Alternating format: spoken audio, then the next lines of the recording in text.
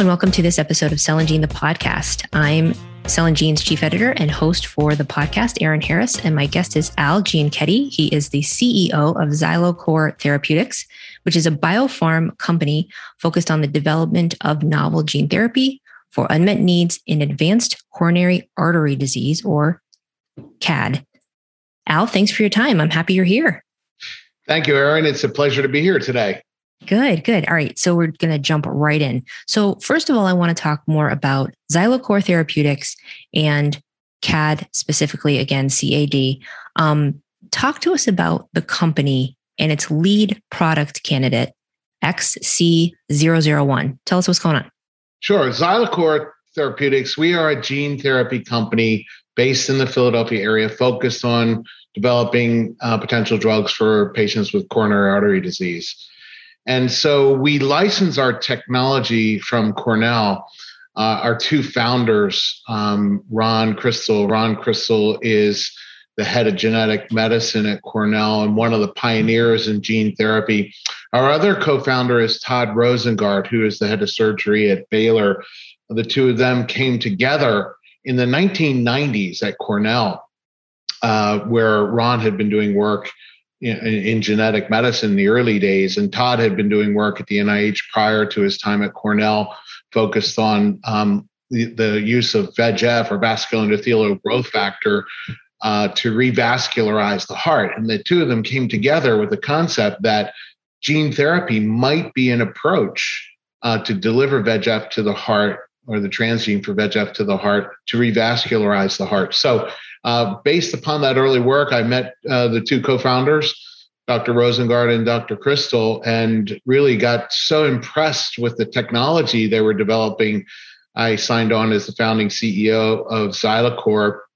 And our lead program, XC001, is again a gene therapy for revascularization of the heart for patients with coronary artery disease. And we're using the adenovirus vector with a transgene that expresses multiple isoforms of VEGF, or vascular endothelial growth factor. And that's important because prior to that, the only approaches that had been tried were to express a single isoform of the protein.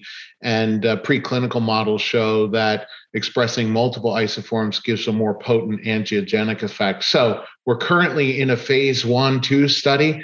We just transitioned from the phase 1 portion to the phase 2 portion of the trial and expect trial results next year.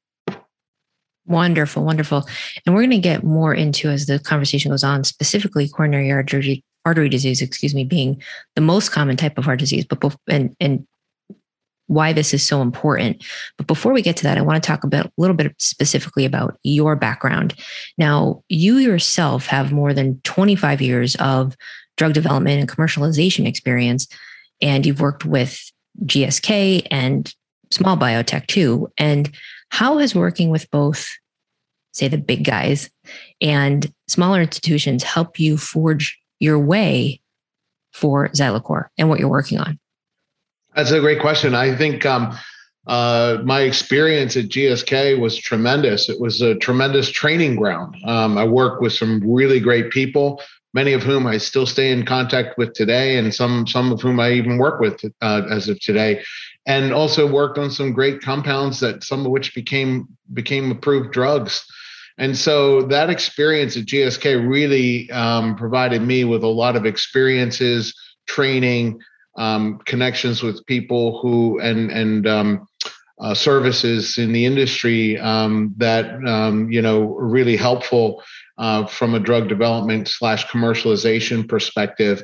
And so that experience is really important. And but also the experience of working in a small biotech company is equally important. The principles of drug development tend to stay the same between the two. How you get it done tends to be a bit different.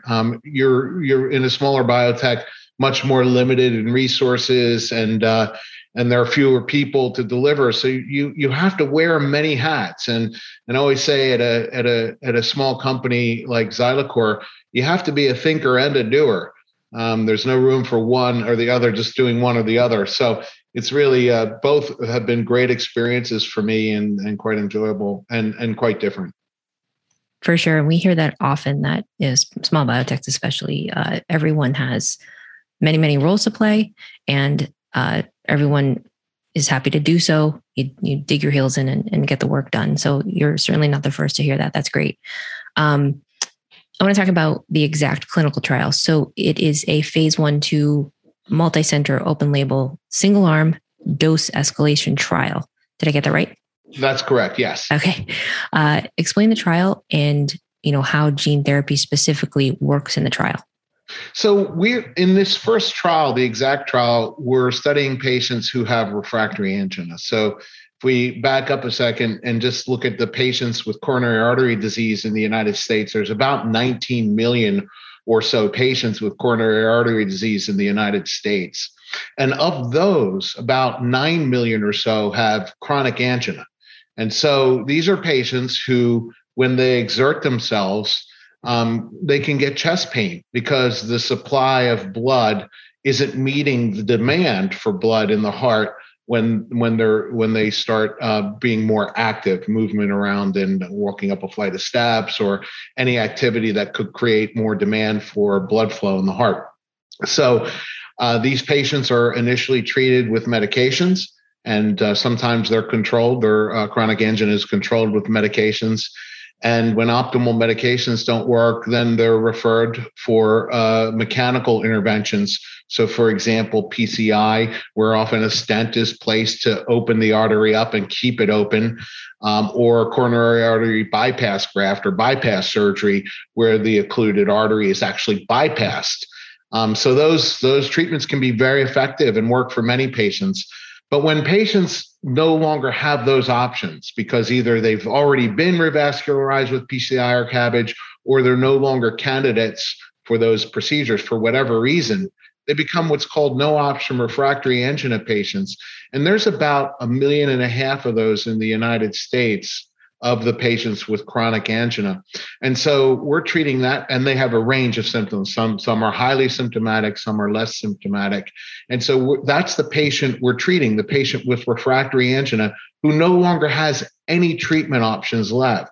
So the approach we're taking is to administer the XC001 directly to the cardiac tissue, so that in an effort to revascularize the heart, creating new blood vessels. So rather than opening up a diseased blood vessel or bypassing a diseased blood vessel, we're creating new blood vessels to provide coronary blood flow to the heart that requires it when a patient would exert themselves. Sure. That makes a lot of sense. And I want to talk a little bit, expand on that, because as you said, 19 million people in the US have coronary artery disease. And like we said, the most common type of heart disease. You gave us a little bit of information on that patient population, but what do they look like, and who qualifies for your trial?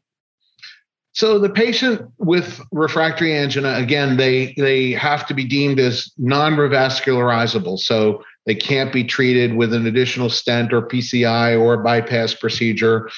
And they still are symptomatic.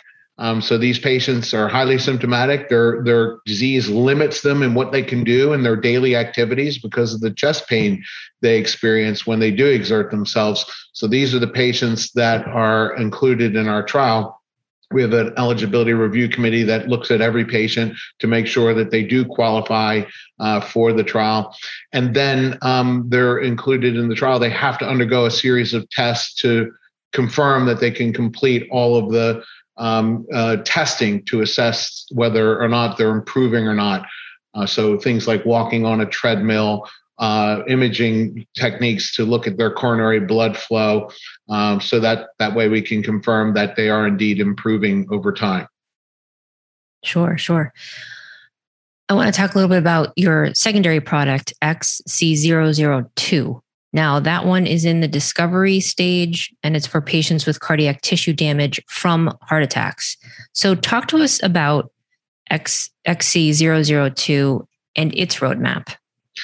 Yes. So oftentimes when a patient has a myocardial infarction or heart attack, they have scar tissue that no longer is functioning. So they become fibroblast cells that are not beating and helping with the cardiac function.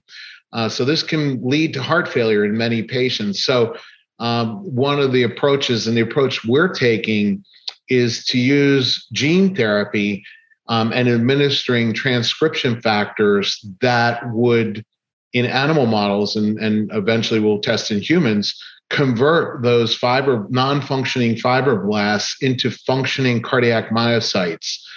So, if you will, reprogramming these cells to function again.